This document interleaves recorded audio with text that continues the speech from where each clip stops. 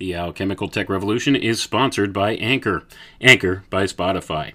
That's anchor.fm. Hi, folks. This is Wayne McRoy, host of the Alchemical Tech Revolution podcast. I'm here to tell you tonight about Anchor. Anchor is one of the best podcast distribution apps out there. They offer various ways to create, distribute, and monetize your podcast, all for free, and they have some of the best built-in uploading, recording, and editing tools available in the industry. From start to finish, they can help you to set up your podcast. So if you are interested in starting a podcast, check out anchor.fm. Or if you are already a podcaster and you're looking for distribution solutions for your podcast, check out anchor.fm. Come with me.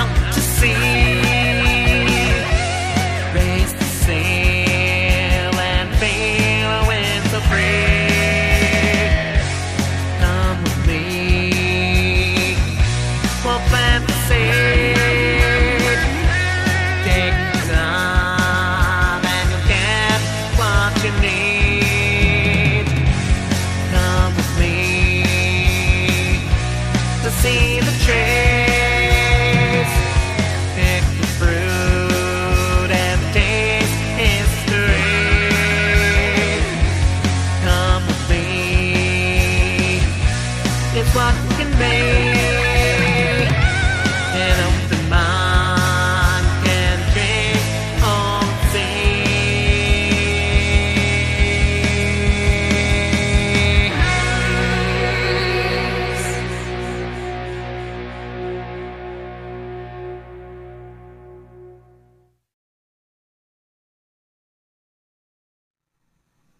You're listening to the Alchemical Tech Revolution, and I am your host, Wayne McCroy. Good evening, everyone. Tonight we're going to discuss Archetypes, the hero and the shadow. And in order to do so, we're going to be looking into the works of Carl Jung. We're going to look in a book called Man and His Symbols. And we're going to be reading a portion here that is actually titled Ancient Myths and Modern Man, the Eternal Symbols. And I always like to tell people, never overlook the importance of mythology. This is a crucial thing to understand in the modern era, and it's something that's been largely lost by society at large. We've lost our connection with mythology. We've lost our connection with the primary archetypes associated with them. But although it looks like we've actually lost that connection, the connection itself is still there. We just don't recognize it. And it's important to recognize these archetypes for what they are, because in so doing, that's how we grow on a spiritual level, as well as on just a foundational psychological level. And Jung, although he approaches this from a more, what you would call scientific psychological viewpoint, he was also a trained alchemist. He understood concepts of alchemy, and he tied those over into the modern study of psychology and connected them in many, many crucial ways. So the concepts underlying what has been conceived in the modern era as psychology, these are old ideas, right? Human behavior has been understood by many people in the earliest civilizations for a long time. Philosophers, alchemists, people like that, who study the human condition. And ancient man was more acquainted with the natural world and the workings and foundations of the world and the archetypes than we are today. So it's important that we look at these intrinsic archetypes and connect them to everyday life today. And I think Jung does a good job connecting some dots for us and gives us a kind of a good road to travel here in looking at these different concepts, right? So let's get into the reading here. The Eternal Symbols. The ancient history of man is being meaningfully rediscovered today in the symbolic images and myths that have survived ancient man. As archaeologists dig deep into the past, it is less the events of historical time that we learn to treasure than the statues, designs, temples, and languages that tell of old beliefs. Other symbols are revealed to us by the philologists and religious historians, which can translate these beliefs into intelligible modern concepts. These, in turn, are brought to life by cultural anthropologists. They can show that the same symbolic patterns can be found in the rituals or myths of small tribal societies still existing unchanged for centuries on the outskirts of civilization. All such researches have done much to correct the one-sided attitude of those modern men who maintain that such symbols belong to peoples of antiquity or to backward modern tribes and are therefore irrelevant to the complexities of modern life.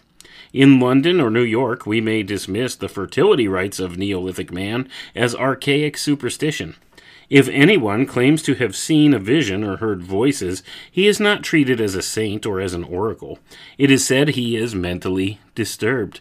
We read the myths of the ancient Greeks or the folk stories of American Indians, but we fail to see any connection between them and our attitudes to the heroes or dramatic events of today. Yet, the connections are there, and the symbols that represent them have not lost their relevance for mankind. And I'm going to pause for a moment right there, folks. This is true, okay? The connections are there. The symbols are still represented in the modern era. We don't always recognize the archetype behind them, but some of the symbols have been updated for the times, for our modern sensibilities, and we still see them, right? They still have an undeniable effect on the human mind, on human consciousness. The symbols are there. They have this inherent archetypal meaning behind them that your brain recognizes. Well, your mind, I should say. I should make that distinction. Brain and mind. The concepts are two different things, and sometimes we use those words interchangeably, and we probably shouldn't. But the mind recognizes the archetype, and can act upon it, and it will affect your mind on an unconscious level, which manifests subconsciously and can alter your conscious behavior in certain ways. And we'll see as we go along here some of the concepts that go along with that. But let's continue reading here. One of the main contributions of our time to the understanding and revaluing of such eternal symbols has been made by Dr. Jung's School of Analytical Psychology. It has helped to break down the arbitrary distinction between primitive man, to whom symbols seem a natural part of everyday life, and modern man, for whom symbols are apparently meaningless and irrelevant. As Dr. Jung has pointed out earlier in this book, the human mind has its own history, and the psyche retains traces left from previous stages of its development. More than this, the contents of the unconscious exert a formative influence on the psyche. Consciously, we may ignore them, but unconsciously we respond to them and to the symbolic forms, including dreams, in which they express themselves. That's why I've been putting a lot of emphasis lately on dreams. I've been doing a lot of shows studying dreams. Dreams are one of the primary connection points we have back to ancient mythological archetypes. See, and this is something that's inherent in the human unconscious, right? So they will manifest in the form of a dream when you're not in a conscious state, so to say here, a waking state. So we see that in the subconscious state or the altered conscious state of dreaming. So we can sometimes garner some value from dreams, and we could recognize some of the mythological archetypes present in dreams.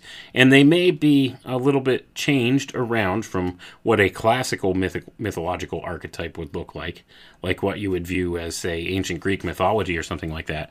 But rest assured, the archetype's still the same, whether it has this, the look or presence of whatever type of mythology there. Usually our minds will adapt them for our modern situations, but there are some symbols that are universal in meaning, and we'll recognize them on an archetypal level. And this is why it's important to spend a little time looking at dreams as a concept as well. But dreams and mythology are, very heavily connected here. So this is something that Jung pointed out. Let's read on. The individual may feel that his dreams are spontaneous and disconnected, but over a long period of time, the analyst can observe a series of dream images and note that they have a meaningful pattern, and by understanding this, his patient may eventually acquire a new attitude to life. Some of the symbols in such dreams derive from what Dr. Jung has called the collective unconscious. That is, the part of the psyche that retains and transmits the common psychological inheritance of mankind. These symbols are so ancient and unfamiliar to modern man that he cannot directly understand or assimilate them. It is here that the analyst can help. Possibly, the patient must be freed from the encumbrance of symbols that have grown stale and inappropriate. Or, possibly, he must be assisted to discover the abiding value of an old symbol that, far from being dead, is seeking to be reborn in modern form. Before the analyst can effectively explore the meaning of symbols with a patient, he must himself acquire a wider knowledge of their origins and significance. For the analogies between ancient myths and the stories that appear in the dreams of modern patients are neither trivial nor accidental. They exist because the unconscious mind of modern man preserves the symbol-making capacity that once found expression in the beliefs and rituals of the primitive. And that capacity still plays a role of vital psychic importance.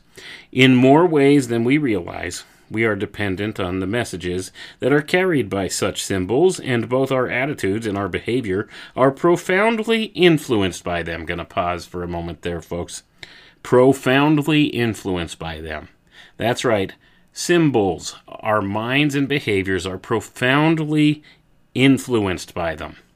So when you see corporate logos out there that use, say, Nike uses the swoosh, the Saturn symbol, know that your unconscious mind, the unconscious mind, or the collective unconscious, will recognize this symbol, the archetypal value of it, and the associations therefore made, and we'll make those associations, and it will affect your conscious behavior on some level, whether you realize it or not. So this goes across the board for so many different things, right? And I just use the example of corporate logos because that's something we're all kind of familiar with at this point in the modern Western world. We see them all over the place. And many of them have origins that might be spurious to some of us, but your unconscious mind will recognize it nonetheless, because these are ideas that transcend time and culture. These symbols have become so ingrained in the human psyche from ancient times that the archetype they represent is well known. So that's the important thing to keep in mind here. But let's read on. In wartime, for instance, one finds increased interest in the works of Homer, Shakespeare, and Tolstoy, and we read with a new understanding those passages that give war its enduring or archetypal meaning. They evoke a response from us that is much more profound than it could be from someone who has never known the intense emotional experience of war. The battles of the plains of Troy were utterly unlike the fighting at Agincourt or Borodino, yet the great writers are able to transcend the differences of time and place and to express themes that are universal. We respond because these themes are fundamentally symbolic. A more striking example should be familiar to anyone who has grown up in a Christian society.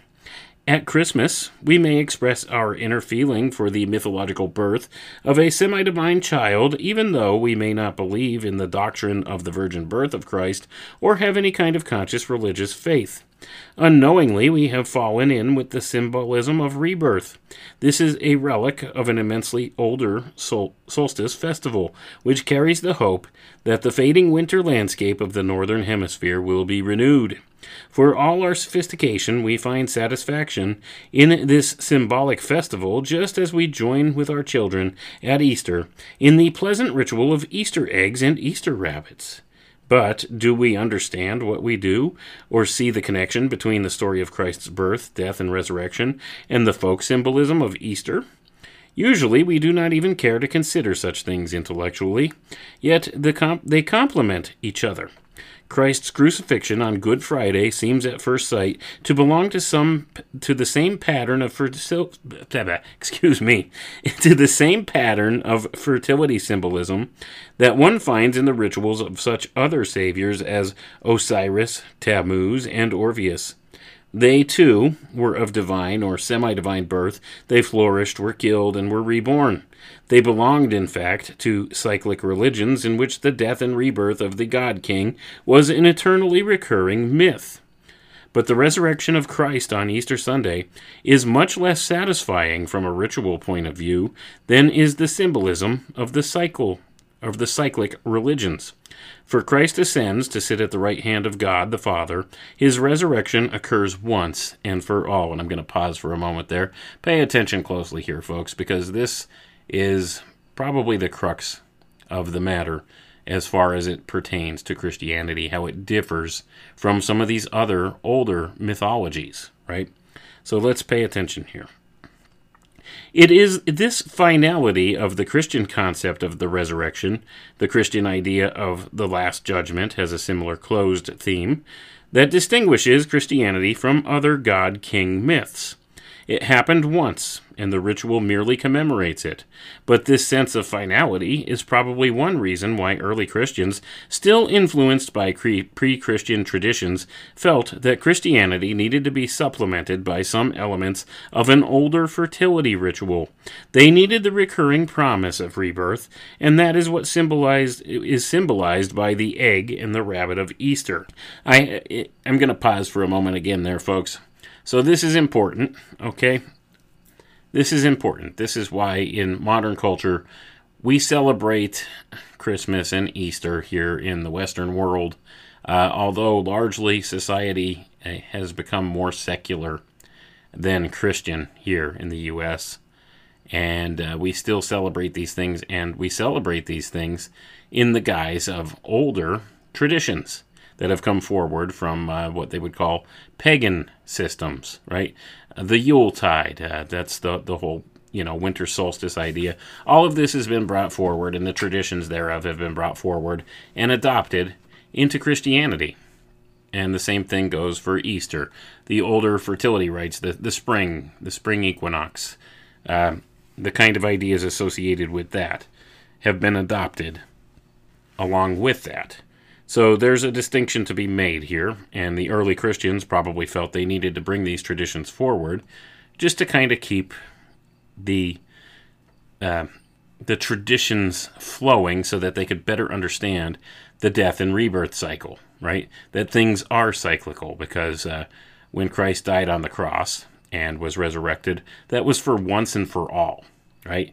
This wasn't a repeating God-king myth like the others. This was settled, right? This is what made it different. The other ones went through these cyclical processes where it was associated one from the other between the different cultures. Like largely the Romans adopted many of the Greek myths and just gave them different names, right? So it's the same kind of thing that went on with this. So they understood, okay, this was all representative of the same thing. Well, the advent of Christ was something different and was acknowledged as something different, something more final.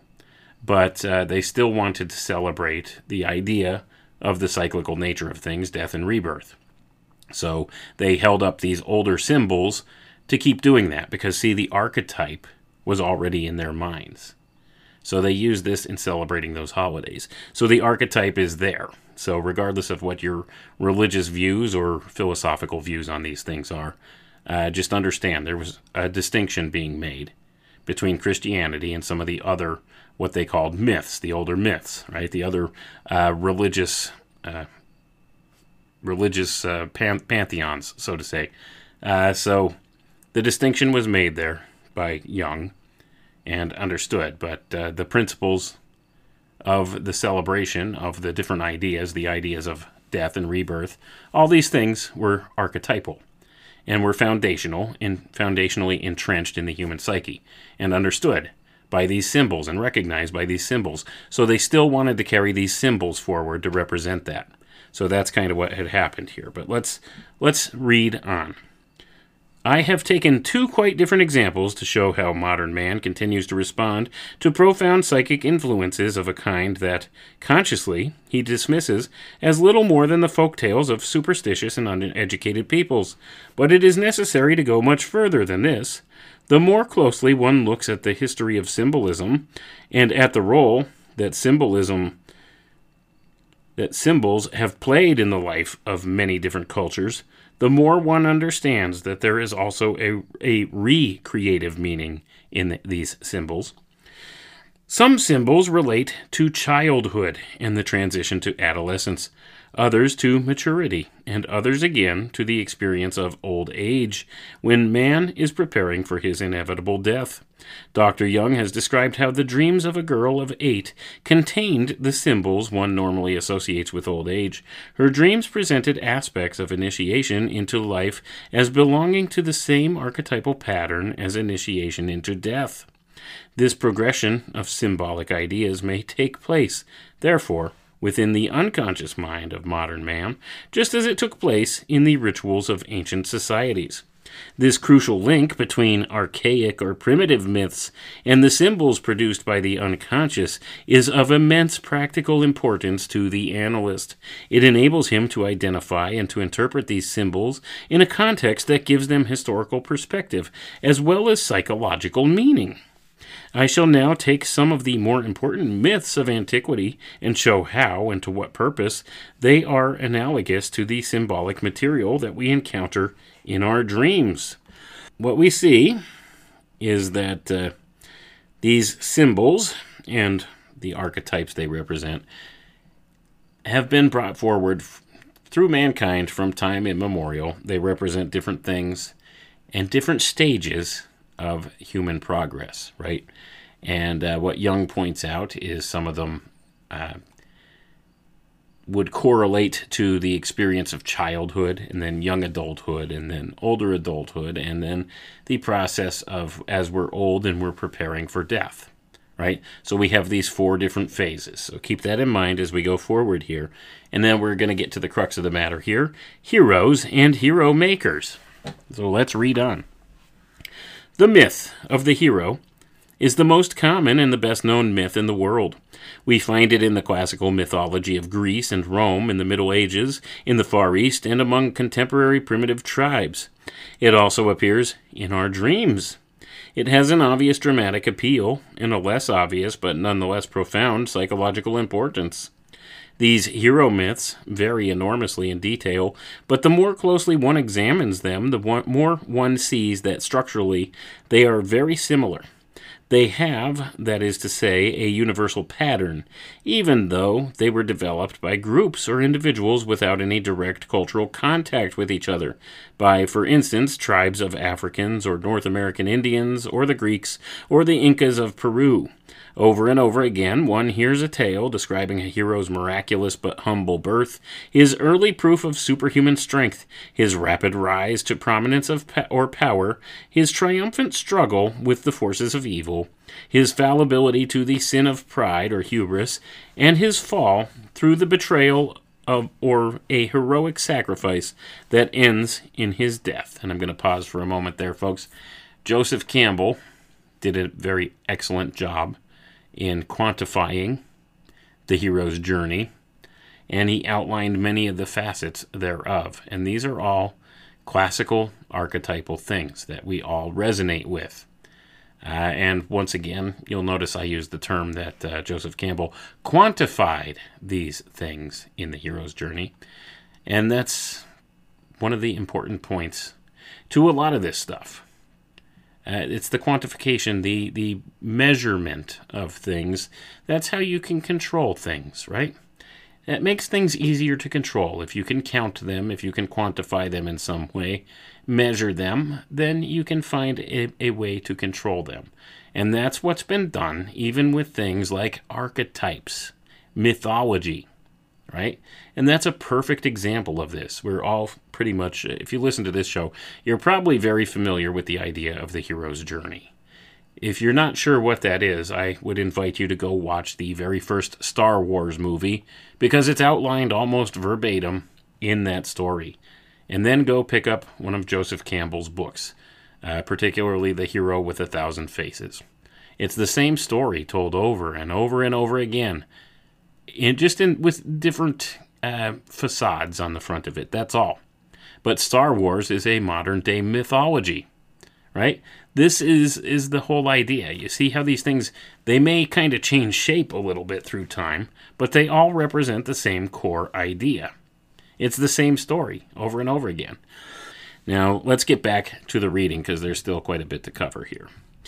I shall later explain in more detail why I believe that this pattern has psychological meaning both for the individual who is endeavoring to discover and assert his personality, and for a whole society which has an equal need to establish its collective identity. But another important characteristic of the hero myth provides a clue. In many of these stories, the early weakness of the hero is balanced by the appearance of a strong tutelary figure, or guardian, who enables him to perform the superhuman tasks that he cannot accomplish unaided. Among the Greek heroes, Theseus had Poseidon, god of the sea, and his deity. Perseus had Athena. Achilles had Chiron, the wise centaur, as his tutor.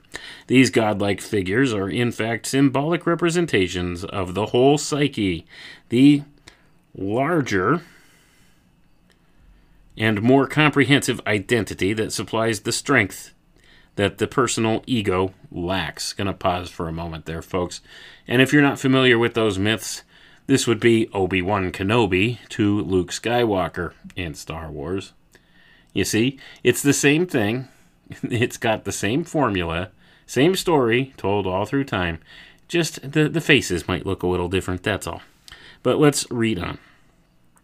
Their special role suggests that the essential function of the heroic myth is the development of the individual's ego consciousness, his awareness of his own strengths and weaknesses, in a manner that will equip him for the arduous tasks with which life confronts him.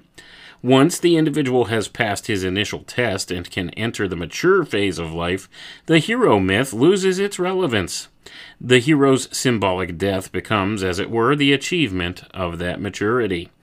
I have so far been referring to the complete hero myth, in which the whole cycle from birth to death is elaborately described, but it is essential to recognize that at each of the stages in this cycle, there are special forms of the hero story that apply to the particular point reached by the individual in the development of his ego consciousness, and to the specific problem confronting him at a given moment. That is to say, the image of the hero evolves in a manner that reflects each stage of the evolution of the human personality. And I'm going to pause for a moment there, folks. Notice very carefully here what language he's using to describe these things, and I'm talking about Jung. This is Carl Jung. Notice he says the image of the hero evolves in a manner that reflects each stage of the evolution of human personality. These are all old mystery school ideas brought forward. Alchemical thought, right? These are all old alchemical ideas that he's bringing forward. So these words he's using are, in and of themselves, a type of archetype when we think about that. So image. The idea of the image is hugely important, and we might touch upon that a little bit later in this writing, if I'm not mistaken. But we have the image here being hugely important, and the idea of evolution, and evolution is not the Darwinian version of it. That's nonsensical. That is a perversion of the older teachings. There's intelligence behind it. It's intelligently guided. It didn't come about by random chance. Let's put it that way. So the idea of Darwinian evolution is a perversion of older ideas and is nonsensical on the face of it because it's never something that's ever been observed. Can't be repeated, and certainly it doesn't really stand up to common sense, does it? But let's put that point aside. I don't want to get on a side trail there about that. Let's get back to our reading. This concept can be more easily understood if I present it with what amounts to a diagram. I take this example from the obscure North American tribe of Winnebago Indians because it sets out quite clearly 4 distinct stages in the evolution of the hero. In these stories, which Dr. Paul Radin published in 1948 under the title Hero Cycles of the Winnebago, we can see the definite progression from the most primitive to the most sophisticated concept of the hero. This progression is characteristic of other hero cycles.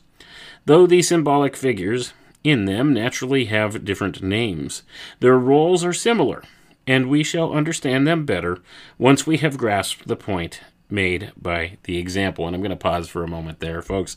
The Winnebago Indians. Okay?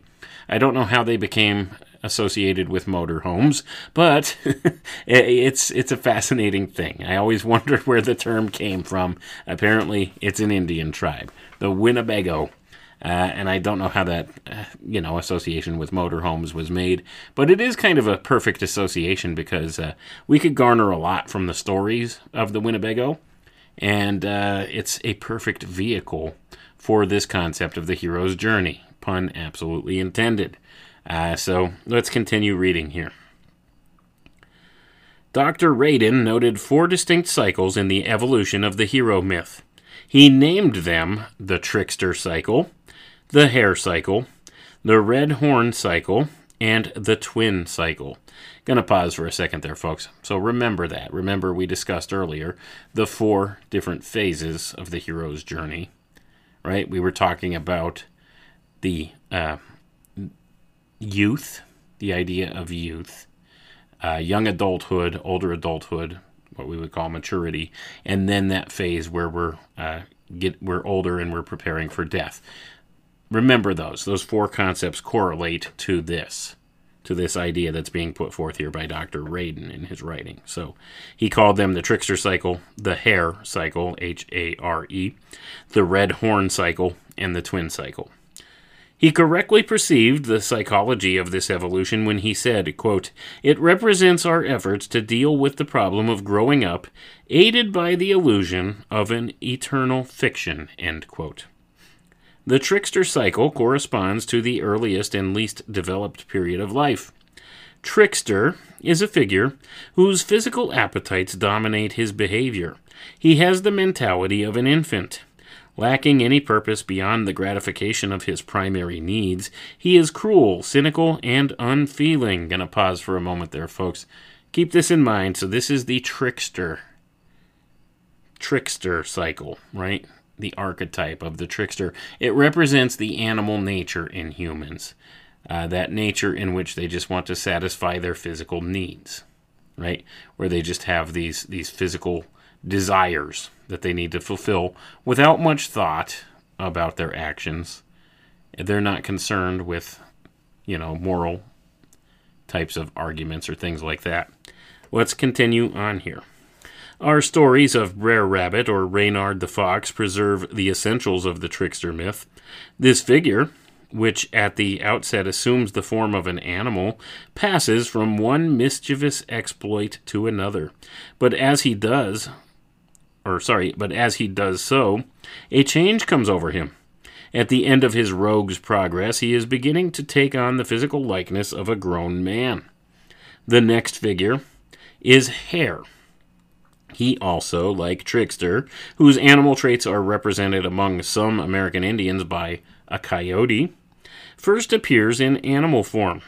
He has not yet attained mature human stature, but all the same he appears as the founder of human culture, the transformer.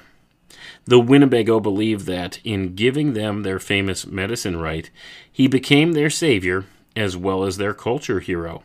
This myth was so powerful, Dr. Radin tells us, that the members of the peyote rite were reluctant to give up Hare when Christianity began to penetrate the tribe.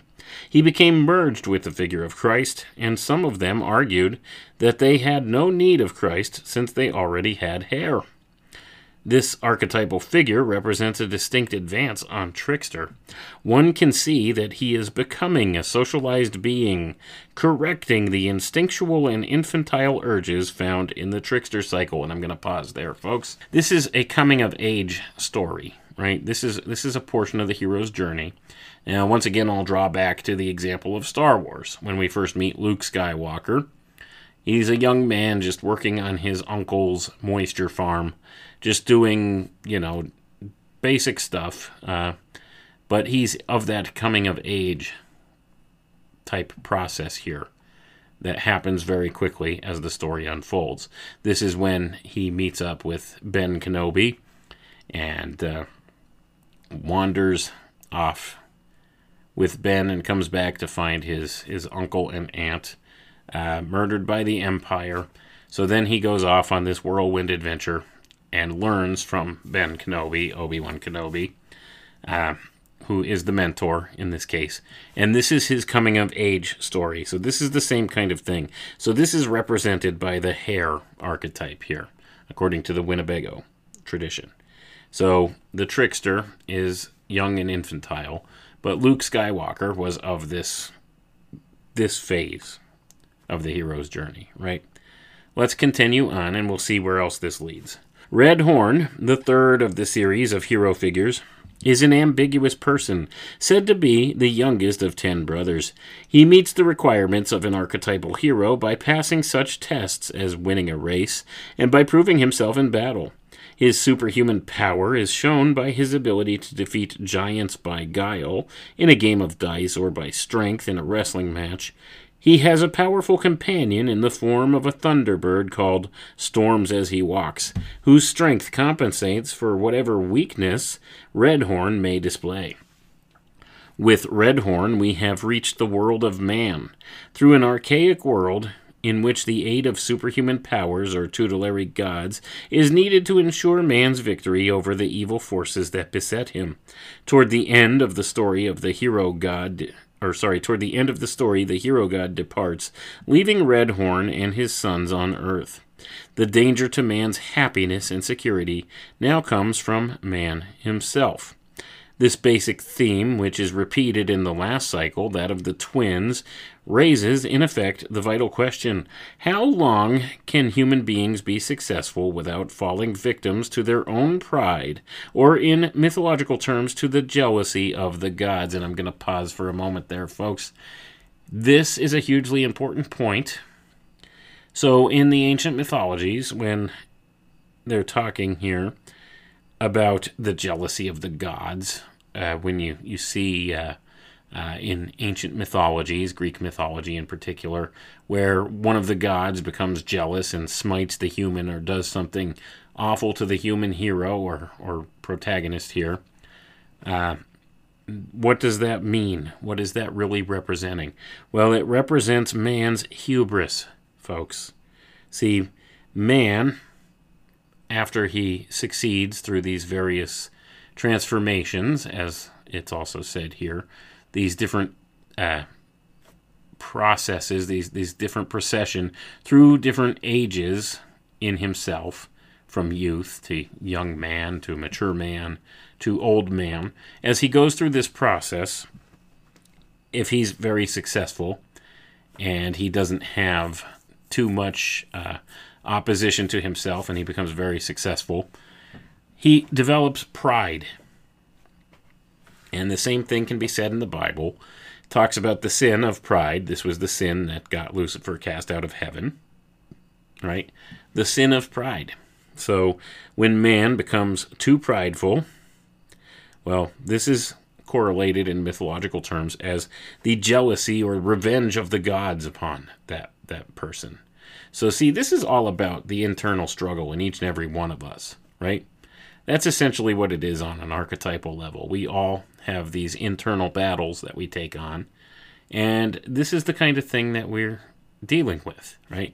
And we could all fall victim to this. So there comes a point where if you become successful in life, sometimes you become prideful and arrogant, and sometimes that comes back to bite you. That's the whole moral of the story here, right? That's what they're talking about when, like, say, the gods smite the mortal, protagonist in the story. That's what's going on. That's what it's about. It's about their pride became too much for them, and they became arrogant, and they needed to be humbled. And that's often what happens. Even in the Bible, right, in the biblical story, man, in his arrogance, if you go back to the story of the Tower of Babel, they built this tower to the heavens because they wanted to rival God. Nimrod wanted to climb the tower and murder God and take his place. This was the height of hubris, of human pride. They prided themselves. They became prolific builders, right? They were able to build these massive cities and, these big structures, and they thought there was nothing they couldn't do. They thought that they had achieved this same kind of parity or level with God the Creator and sought to usurp him and thought they could do so. And the same thing happened, right? We saw what happened with the story of the Tower of Babel. It's the same kind of a thing that goes on with all of us. We fight this pride, right? Sometimes we get a little too confident in ourselves with things, or we get a little too comfortable. And pride goes before a fall, and a haughty spirit before destruction. That's what the Bible teaches us. So these are universal truths, right? So we need to be mindful of that. And a lot of these mythological stories, are put in place to keep us in that mindset, to know, hey, don't forget to be humble today, because you weren't always on the top of your game, right? There was a time that you were a struggling young man or woman just trying to make it in the world and or just scrapping around, didn't know quite what to do or how to get there. So don't get overconfident here. Don't get arrogant. Don't get to that point where your own hubris is your destruction. That's the moral of the story. But let's continue reading. Though the twins are said to be the sons of the sun, that's S-O-N-S, sons of the sun, S-U-N, with a capital S, they are essentially human and together constitute a single person. Originally united in the mother's womb, they were forced apart at birth. Yet they belong together, and it is necessary, though exceedingly difficult, to reunite them. In these two children we see the two sides of man's nature. One of them, flesh, is acquiescent, mild, and without initiative. The other, stump, is dynamic and rebellious. In some of the stories of the twin heroes, these attitudes are refined to the point where one figure represents the introvert, whose main strength lies in his powers of reflection, and the other is an extrovert, a man of action, who can accomplish great deeds. And I'm going to pause for a moment there, folks. And this story of the Winnebago correlates to ideas like Gemini, to many of these different same things. The concept of the etheric double, or the human double in a person, where we have these two natures that are back and forth. The idea of the conscience, right? And the id in the ego and the superego. All these ideas all correlate together. So that's kind of what's represented here. But let's continue reading here. For a long time, these two heroes are invincible. Whether they are present as two separate figures or as two in one, they carry all before them. Yet, like the warrior gods of Navajo Indian mythology, they eventually sicken from the abuse of their own power. There are no monsters left in heaven or on earth for them to overcome, and their consequent wild behavior brings retribution in its train. The Winnebago say that nothing, in the end, was safe from them, not even the supports on which the world rests. When the twins killed one of the four animals that upheld the earth, they had overstepped all limits, and the time had come to put a stop to their career. The punishment they deserved was death. And I'm going to pause for a moment there, folks. Once again, there's the moral of the story. Their hubris, right? Their arrogance. The fact that they had succeeded so much, it made them prideful, and their pride allowed them to continue in this train of thought, whereas, okay, they overcame all of their obstacles that they had to in order to succeed and have a happy life, but they weren't content there. See, they had achieved all of their goals. They had done everything they needed to do, so they were looking for more. They wanted more. This is man striving to be God, right? And it's not going to work out. That's the moral of the story. So they attacked the foundations of the world, and therefore they suffered death, the punishment of death for that. So there's a story in there for you too to consider. But let's read on. Thus, in both the Red Horn cycle and that of the twins, we see the theme of sacrifice, or death of the hero, as a necessary cure for hubris, the pride that has overreached itself. In the primitive sources, whose level of culture corresponds to the Red Horn cycle, it appears that this danger may have been forestalled by the institution of propitiatory human sacrifice, a theme that has immense symbolic importance and recurs continually in human history. The Winnebago, like the Iroquois and a few Algonquin tribes, probably ate human flesh as a totemic ritual that could tame their individualistic and destructive impulses. In the examples of the hero's betrayal or defeat that occur in European mythology, the theme of ritual sacrifice is more specifically employed as a punishment for hubris. But the Winnebago, like the Navajo, do not go so far. Though the twins erred, and though the punishment should have been death, they themselves became so frightened by their irresponsible power that they consented to live in a state of permanent rest. The conflicting sides of human nature were again in equilibrium. I have given this description of the four types of hero at some length because it provides a clear demonstration of the pattern that occurs both in the historic myths and in the hero dreams of contemporary man. With this in mind, we can examine the following dream of a middle-aged patient. The interpretation of this dream shows how the analytical psychologist can, from his knowledge of mythology, help his patient find an answer to what might otherwise seem an insoluble riddle. This man dreamed he was at a theater, in the role of an important spectator whose opinion is respected. There was an act in which a white monkey was standing on a pedestal with men around him. In recounting his dream, the man said, quote, "My guide explains the theme to me. It is the ordeal of a young sailor who is exposed both to the wind and to being beaten up. I begin to object that this white monkey is not a sailor at all, but just at that moment a young man in black stands up, and I think that he must be the true hero. But another handsome young man strides toward an altar and stretches himself out on it. They are making marks on his bare chest as a preparation to offering him as a human sacrifice. Then I find myself on a platform with several other people. We could get down by a small ladder, but I hesitate to do so because there are two young toughs standing by, and I think that they will stop us. But when a woman in the group uses the ladder unmolested, I see that it is safe, and all of us follow the woman down." End quote. There. So this is the dream described by the patient to the doctor here.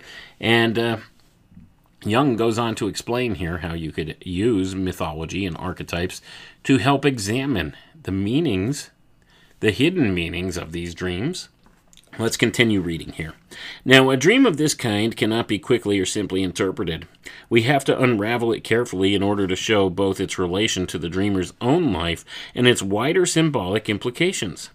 The patient who produced it was a man who had achieved maturity in a physical sense. He was successful in his career, and he had apparently done pretty well as a husband and father. Yet psychologically, he was still immature and had not completed his youthful phase of development. It was this psychic immaturity that expressed itself in his dreams as different aspects of the hero myth. These images still exerted a strong attraction for his imagination, even though they had long since exhausted any of their meaning in terms of the reality of his everyday life.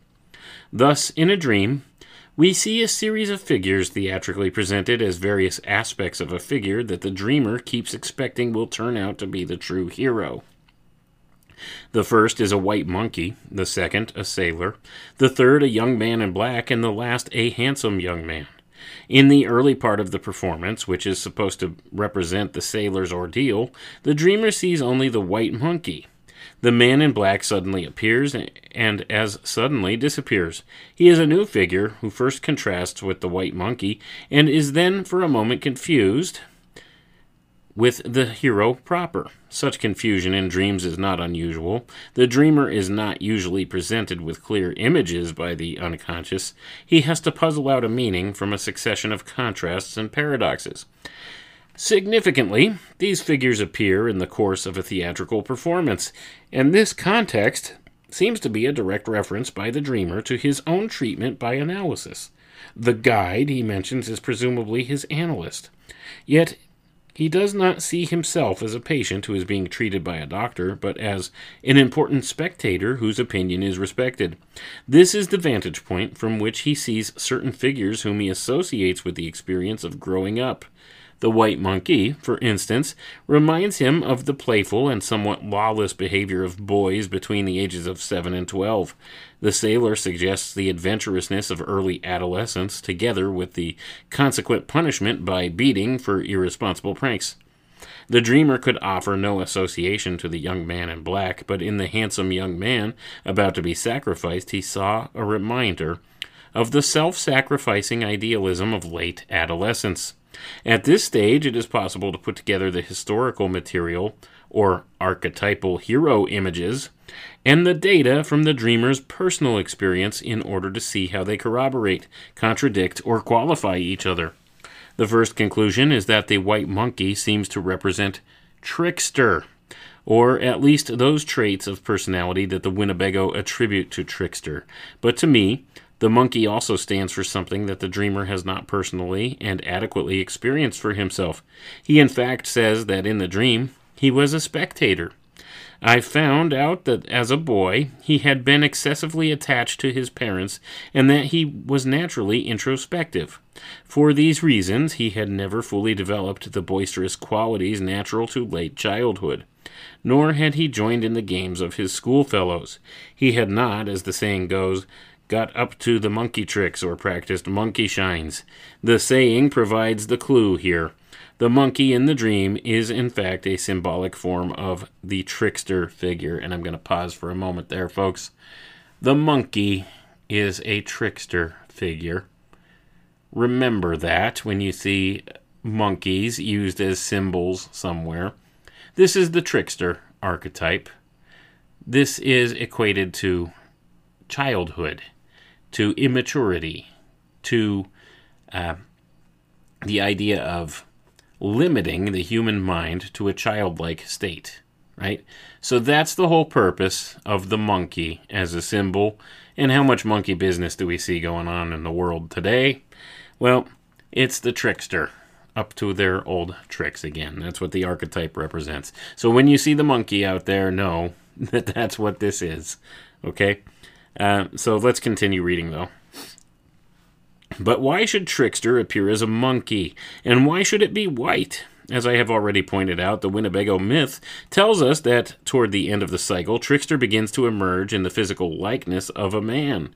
And here, in the dream, is a monkey, so close to a human being that it is a laughable and not too dangerous caricature of a man. The dreamer himself could offer no personal association that could explain why the monkey was white. But from our knowledge of primitive symbolism, we can conjecture that whiteness lends a special quality of godlikeness to this otherwise banal figure. The albino is regarded as sacred in many primitive communities. This fits in quite well with the trickster's semi-divine or semi-magical powers. Thus, it seems, the white monkey symbolizes for the dreamer the positive quality of childhood playfulness, which he had insufficiently accepted at the time and which he now feels called upon to exalt. As the dream tells us, he places it on a pedestal where it becomes something more than a lost childhood experience. It is, for the adult man, a symbol of creative experimentalism. Next, we come to the conclusion about the monkey. Is it a monkey, or is it a sailor who has to put up with beatings? The dreamer's own associations pointed to the meaning of this transformation, but in any case, the next stage in human development is one in which the irresponsibility of childhood gives way to a period of socialization, and that involves submission to painful discipline. One could say, therefore, that the sailor is an advanced form of trickster, who is being changed into a socially responsible person by means of an initiation ordeal. Drawing on the history of symbolism, we can assume that the wind represents the natural elements in this process, and the beatings are those that are humanly induced. And I'm going to pause for a moment there, folks. So keep this in mind. This is an initiation ordeal. Why do you think these secret society groups are so hung up on initiation or initiatory processes? It's the same thing. It's about growth, right? And it's a natural progression for people. You don't have to partake in an initiation ritual within a secret society in order to grow spiritually. It's symbolic, but this is why they put emphasis on this, because it's an important process that we all must go through. But anyway, let's read on here. At this point, then, we have a reference to the process that the Winnebago describe in the hair cycle, where the culture hero is a weak yet struggling figure, ready to sacrifice childishness for the sake of further development. Once again, in this phase of the dream, the patient is acknowledging his failure to experience to the full an important aspect of childhood and early adolescence. He missed out on the playfulness of the child, and also on the rather more advanced pranks of the younger teenager, and he is seeking ways in which these lost experiences and personal qualities can be rehabilitated. Next comes a curious change in the dream. The young man in black appears, and for a moment, the dreamer feels that this is the true hero. That is all we are told about the man in black, yet this fleeting glimpse introduces a theme of profound importance, a theme that occurs frequently in dreams. Pay close attention, folks. This is the concept of the shadow, which plays such a vital role in analytical psychology. Dr. Jung has pointed out that the shadow cast by the conscious mind of the individual contains the hidden, repressed, and unfavorable or nefarious aspects of the personality. But this darkness is not just the simple converse of the conscious ego. Just as the ego contains unfavorable and destructive attitudes, so the shadow has good qualities, normal instincts, and creative impulses. Ego and shadow, indeed, although separate, are inextricably linked together in much the same way that thought and feeling are related to each other. The ego, nevertheless, is in conflict with the shadow in what Dr. Jung once called the battle for deliverance. In the struggle of primitive man to achieve consciousness, this conflict is expressed by the contest between the archetypal hero and the cosmic powers of evil, personified by dragons and other monsters. In the developing consciousness of the individual, the hero figure is the symbolic means by which the emerging ego overcomes the inertia of the unconscious mind and liberates the mature man from a regressive longing to return to the blissful state of infancy in a world dominated by his mother. Usually, in mythology, the hero wins his battle against the monster. I shall say more about this in a moment. But there are other hero myths in which the hero gives in to a monster. A familiar type is that of Jonah and the whale, in which the hero is swallowed by a sea monster that carries him on a night sea journey from west to east, thus symbolizing the supposed transit of the sun from sunset to dawn. The hero goes into darkness, which represents a kind of death. I have encountered this theme in dreams presented in my own clinical experience. The battle between the hero and the dragon is the more active form of this myth, and it shows more clearly the archetypal theme of the ego's triumph over regressive trends. For most people, the dark or negative side of the personality remains unconscious. The hero, on the contrary, must realize that the shadow exists and that he can draw strength from it. He must come to terms with its destructive powers if he is to become sufficiently terrible to overcome the dragon, i.e., before the ego can triumph, it must master and assimilate the shadow. Gonna pause for a moment there, folks. Ever heard of anybody talking about shadow work? This is exactly what they're talking about, right? And this represents some older alchemical type ideas as well. They've been adapted into modern day psychology, and Jung, as I said earlier, he was an alchemist. He practiced some of the old alchemical teachings. He understood some of these things very well. This is nothing new. There's nothing new under the sun, folks. Our modern forms of psychology have been adapted from older sciences, older natural sciences, and some of them have been perverted from those older natural sciences. But many of these concepts are far older than the modern era, right? These are things that have been understood by mankind, and specifically mankind within the different secret society groups or the different mystery schools that have been brought forward through the ages. This is some of the things that they teach. They talk about this stuff. Shadow work, about as we said, the etheric double or the human double that resides with ourselves, that represents the same things as the concepts that Freud brought forward with the id, the ego, and the superego. So this would be like the id and the superego in contest with one another. The id being what they would call the shadow archetype, and the superego being the hero archetype. See, and that all fights within us. And then the greater ego, the ego itself, would be what we represent on a conscious level as. So these same ideas, they're very old, right? It's not something that was only born into modern society in like the late 1800s, early 1900s, like we're taught historically, right? And the science of psychology, far older, just called different things. But let's continue reading here. One can see this theme, incidentally, in a well-known literary hero figure, Goethe's character of Faust. In accepting the wager of Mephistopheles, Faust put himself in the power of a shadow figure that Goethe describes as part of that power which, willing evil, finds the good. Like the man whose dream I have been discussing, Faust had failed to live out to the full an important part of his early life. He was, accordingly, an unreal or incomplete person who lost himself in a fruitless quest for metaphysical goals that failed to materialize. He was still unwilling to accept life's challenge to live both the good and the bad. It is to this aspect of the unconscious that the young man in black in my patient's dream seems to refer, such a reminder of the shadow side of his personality, of its powerful potential, and its role in preparing the hero for the struggles of life, is an essential transition from the earlier parts of the dream to the theme of the sacrificial hero, the handsome young man who places himself on an altar. This figure represents the form of heroism that is commonly associated to the ego-building process of late adolescence. A man expresses the ideal principles of his life at this time, sensing their power both to transform himself and to change his relations with others. He is, so to speak, in the bloom of youth, attractive, full of energy and idealism.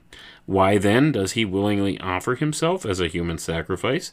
The reason, presumably, is the same as that which made the twins of the Winnebago myth give up their power on pain of destruction. The idealism of youth, which drives one so hard, is bound to lead to overconfidence. The human ego can be exalted to experience godlike attributes, but only at the cost of overreaching itself and falling to disaster. This is the meaning of the story of Icarus, the young man who is carried up to heaven on his fragile, humanly contrived wings, but who flies too close to the sun and plunges to his doom. All the same, the youthful ego must always run this risk, for if a young man does not strive for a higher goal than he can safely reach, he cannot surmount the obstacles between adolescence and maturity. So far, I have been talking about the conclusions that, at the level of his personal associations, my patient could draw from his own dream, yet there is an archetypal level of the dream, the mystery of the proffered human sacrifice. It is precisely because it is a mystery that is expressed in a ritual act that, in its symbolism, carries us a long way back into man's history. Here, as the man lies stretched out on an altar, we see a reference to an act even more primitive than those performed on the altar stone in the temple at Stonehenge. There, as on so many primitive altars, we can imagine a yearly solstice rite combined with the death and rebirth of a mythological hero. The ritual has a sorrow about it that is also a kind of joy, an inward acknowledgement that death also leads to new life. Whether it is expressed in the prose epic of the Winnebago Indians, in a lament for the death of Balder in the North Eddas, in Walt Whitman's poems for mourning for Abraham Lincoln, or in the dream ritual whereby a man returns to his youthful hopes and fears, it is the same theme. The drama of new birth through death. Going to pause for a moment there, folks. The death and rebirth cycle. Right? We see this strewn throughout all of mythology, and it's very archetypal in its use. The phoenix is a perfect symbol of this, representation of it. Death and rebirth. Out of the ashes is born something new. Right? So this is the same thing, and this is something that is entrenched in the human psyche, the idea that death and rebirth are a related thing. It's a cyclical nature, right? And it's something that we all have an instinctual kind of feeling about. We understand that on some level, that when we die, there's something more. Right? There's something beyond that. We don't just cease to exist at that point. Now, maybe, in the modern era here, modern man in his secular ways may actually try to push that idea that when we die, that's it. We cease to exist at that point. But I think inherently we all know. We all know there's something more, something beyond, right? And this would be rebirth in whichever way that we can accept, whether it's a resurrection or whether it's actually through the process of reincarnation, or however it's viewed. All the cultures in antiquity and many cultures, even today, acknowledge some type of a factor of life after death or life beyond death. Except for those, those few atheistic type secularists out there. They might, actually absolutely believe in their hearts and minds that once we have, fallen to death, that's it, we cease to exist.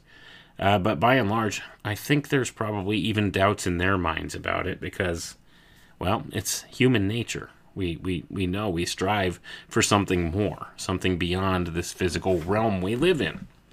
And that's part of human nature. But let's continue reading on, and we're almost finished here. The end of the dream brings out a curious epilogue in which the dreamer at last becomes involved in the action of the dream.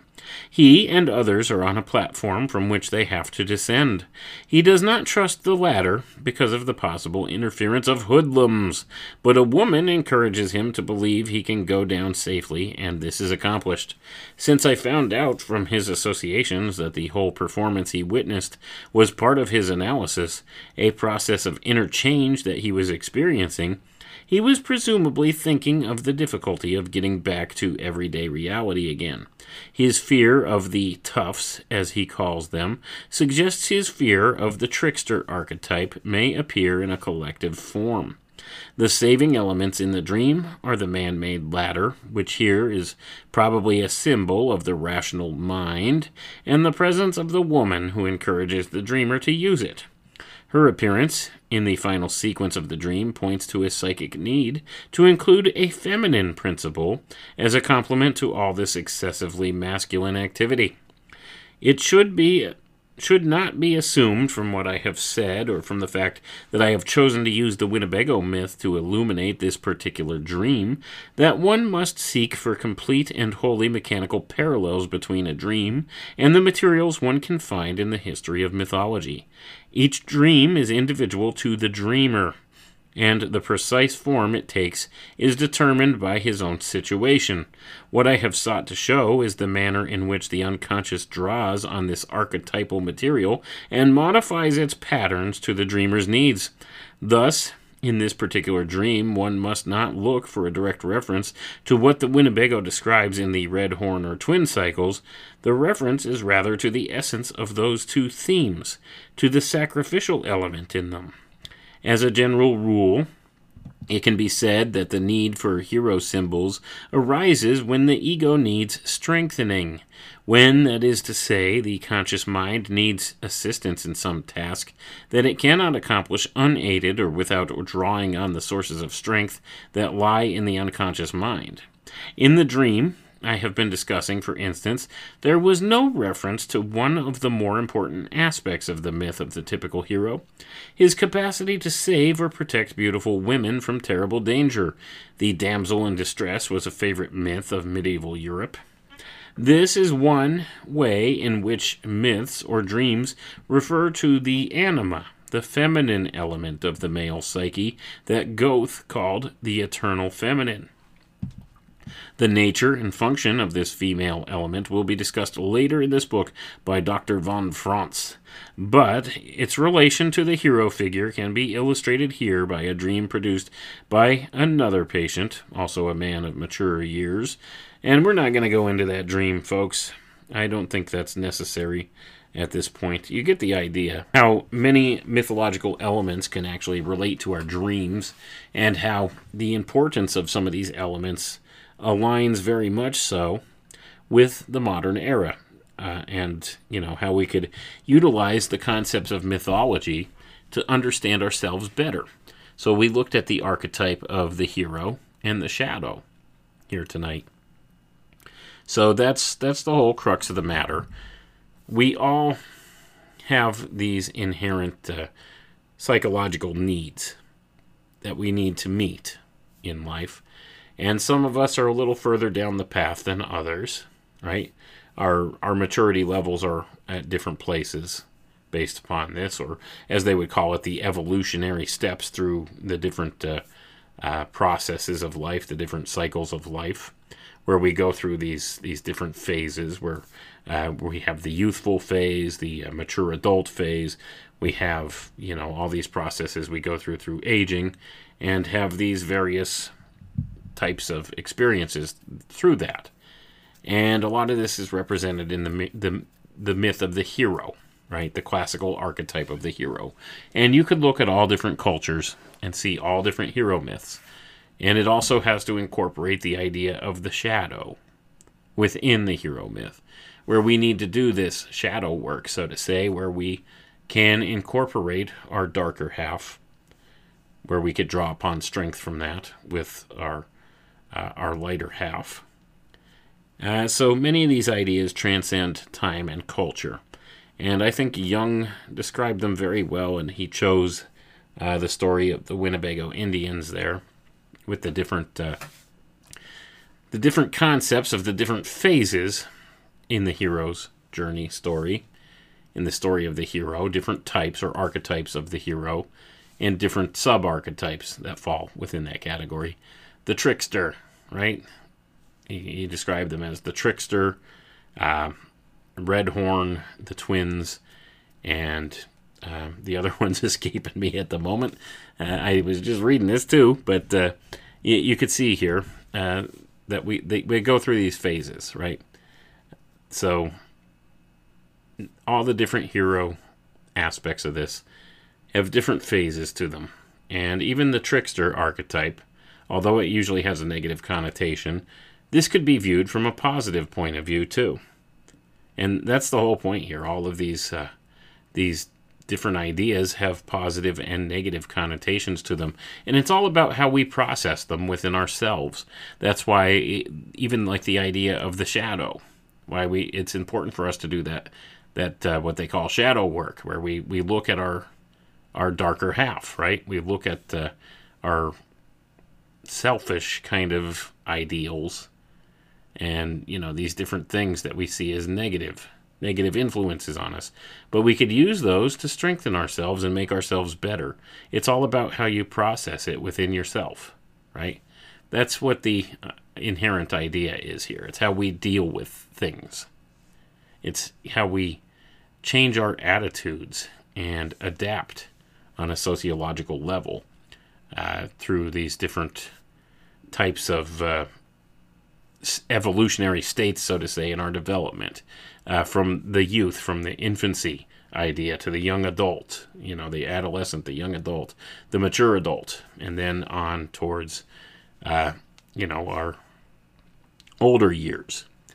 And we go through these different processes in life. We all have these different experiences, and we're all at different places. And sometimes, psychologically, you're not matched up with where you are physically.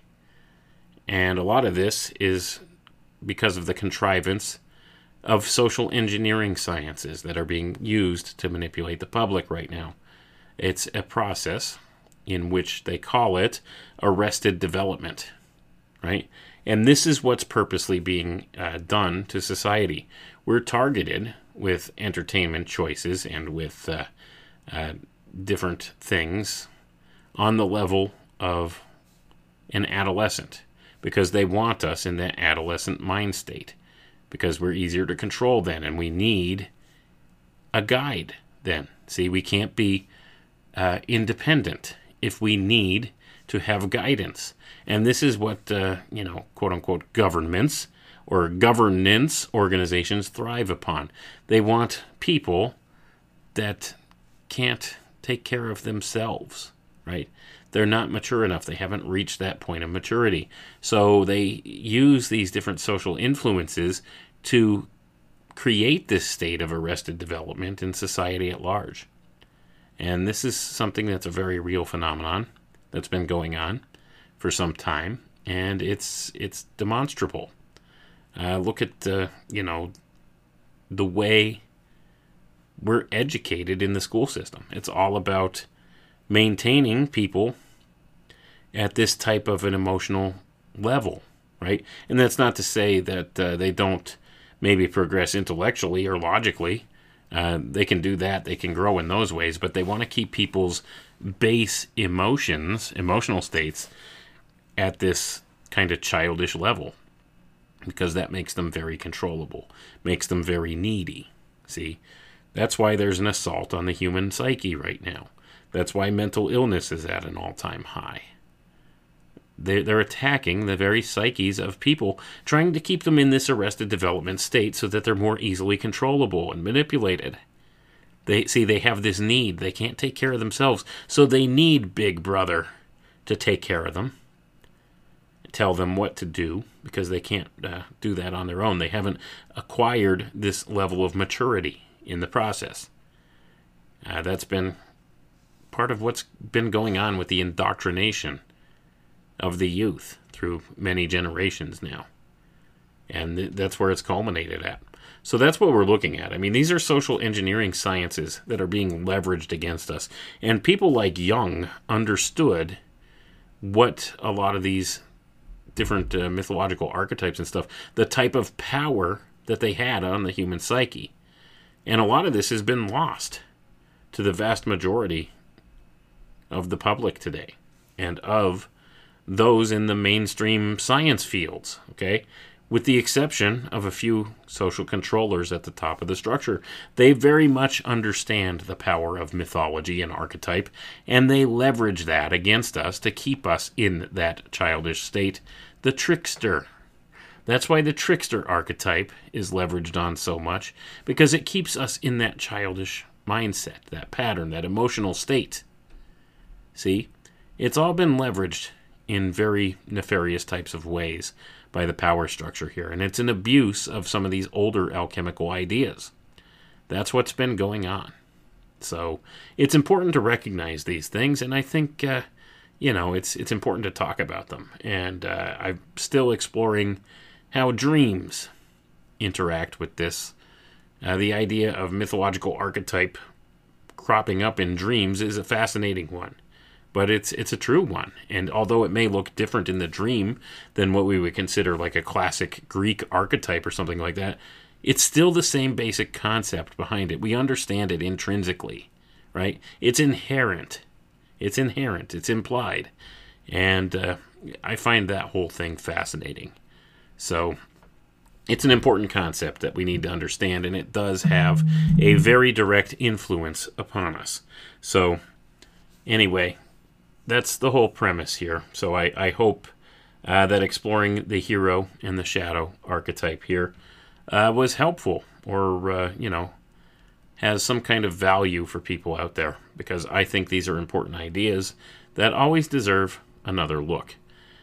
So I can never state enough. Don't underestimate the power of mythology. It's very important, and it's important to understand it in the modern era, because there are people in positions of power out there that are leveraging these ideas against you. So if you understand them, you can fight back, in a sense. Learn more about mythology, the different archetypes. See how they're being used against you. Start to analyze this stuff for yourself. Look on the television at the stories they're throwing you, and recognize the myth representation that's there. Anyway, folks, that's all I got for tonight. So we'll catch you next time. Thank you for tuning in. Have a good night now.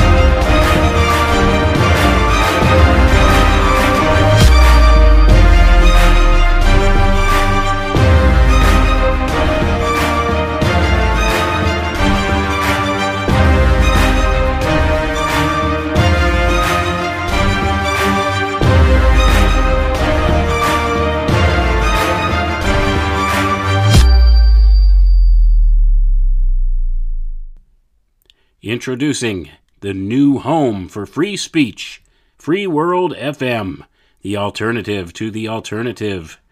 Keep on talking in the free world. That's freeworld.fm. Coming soon.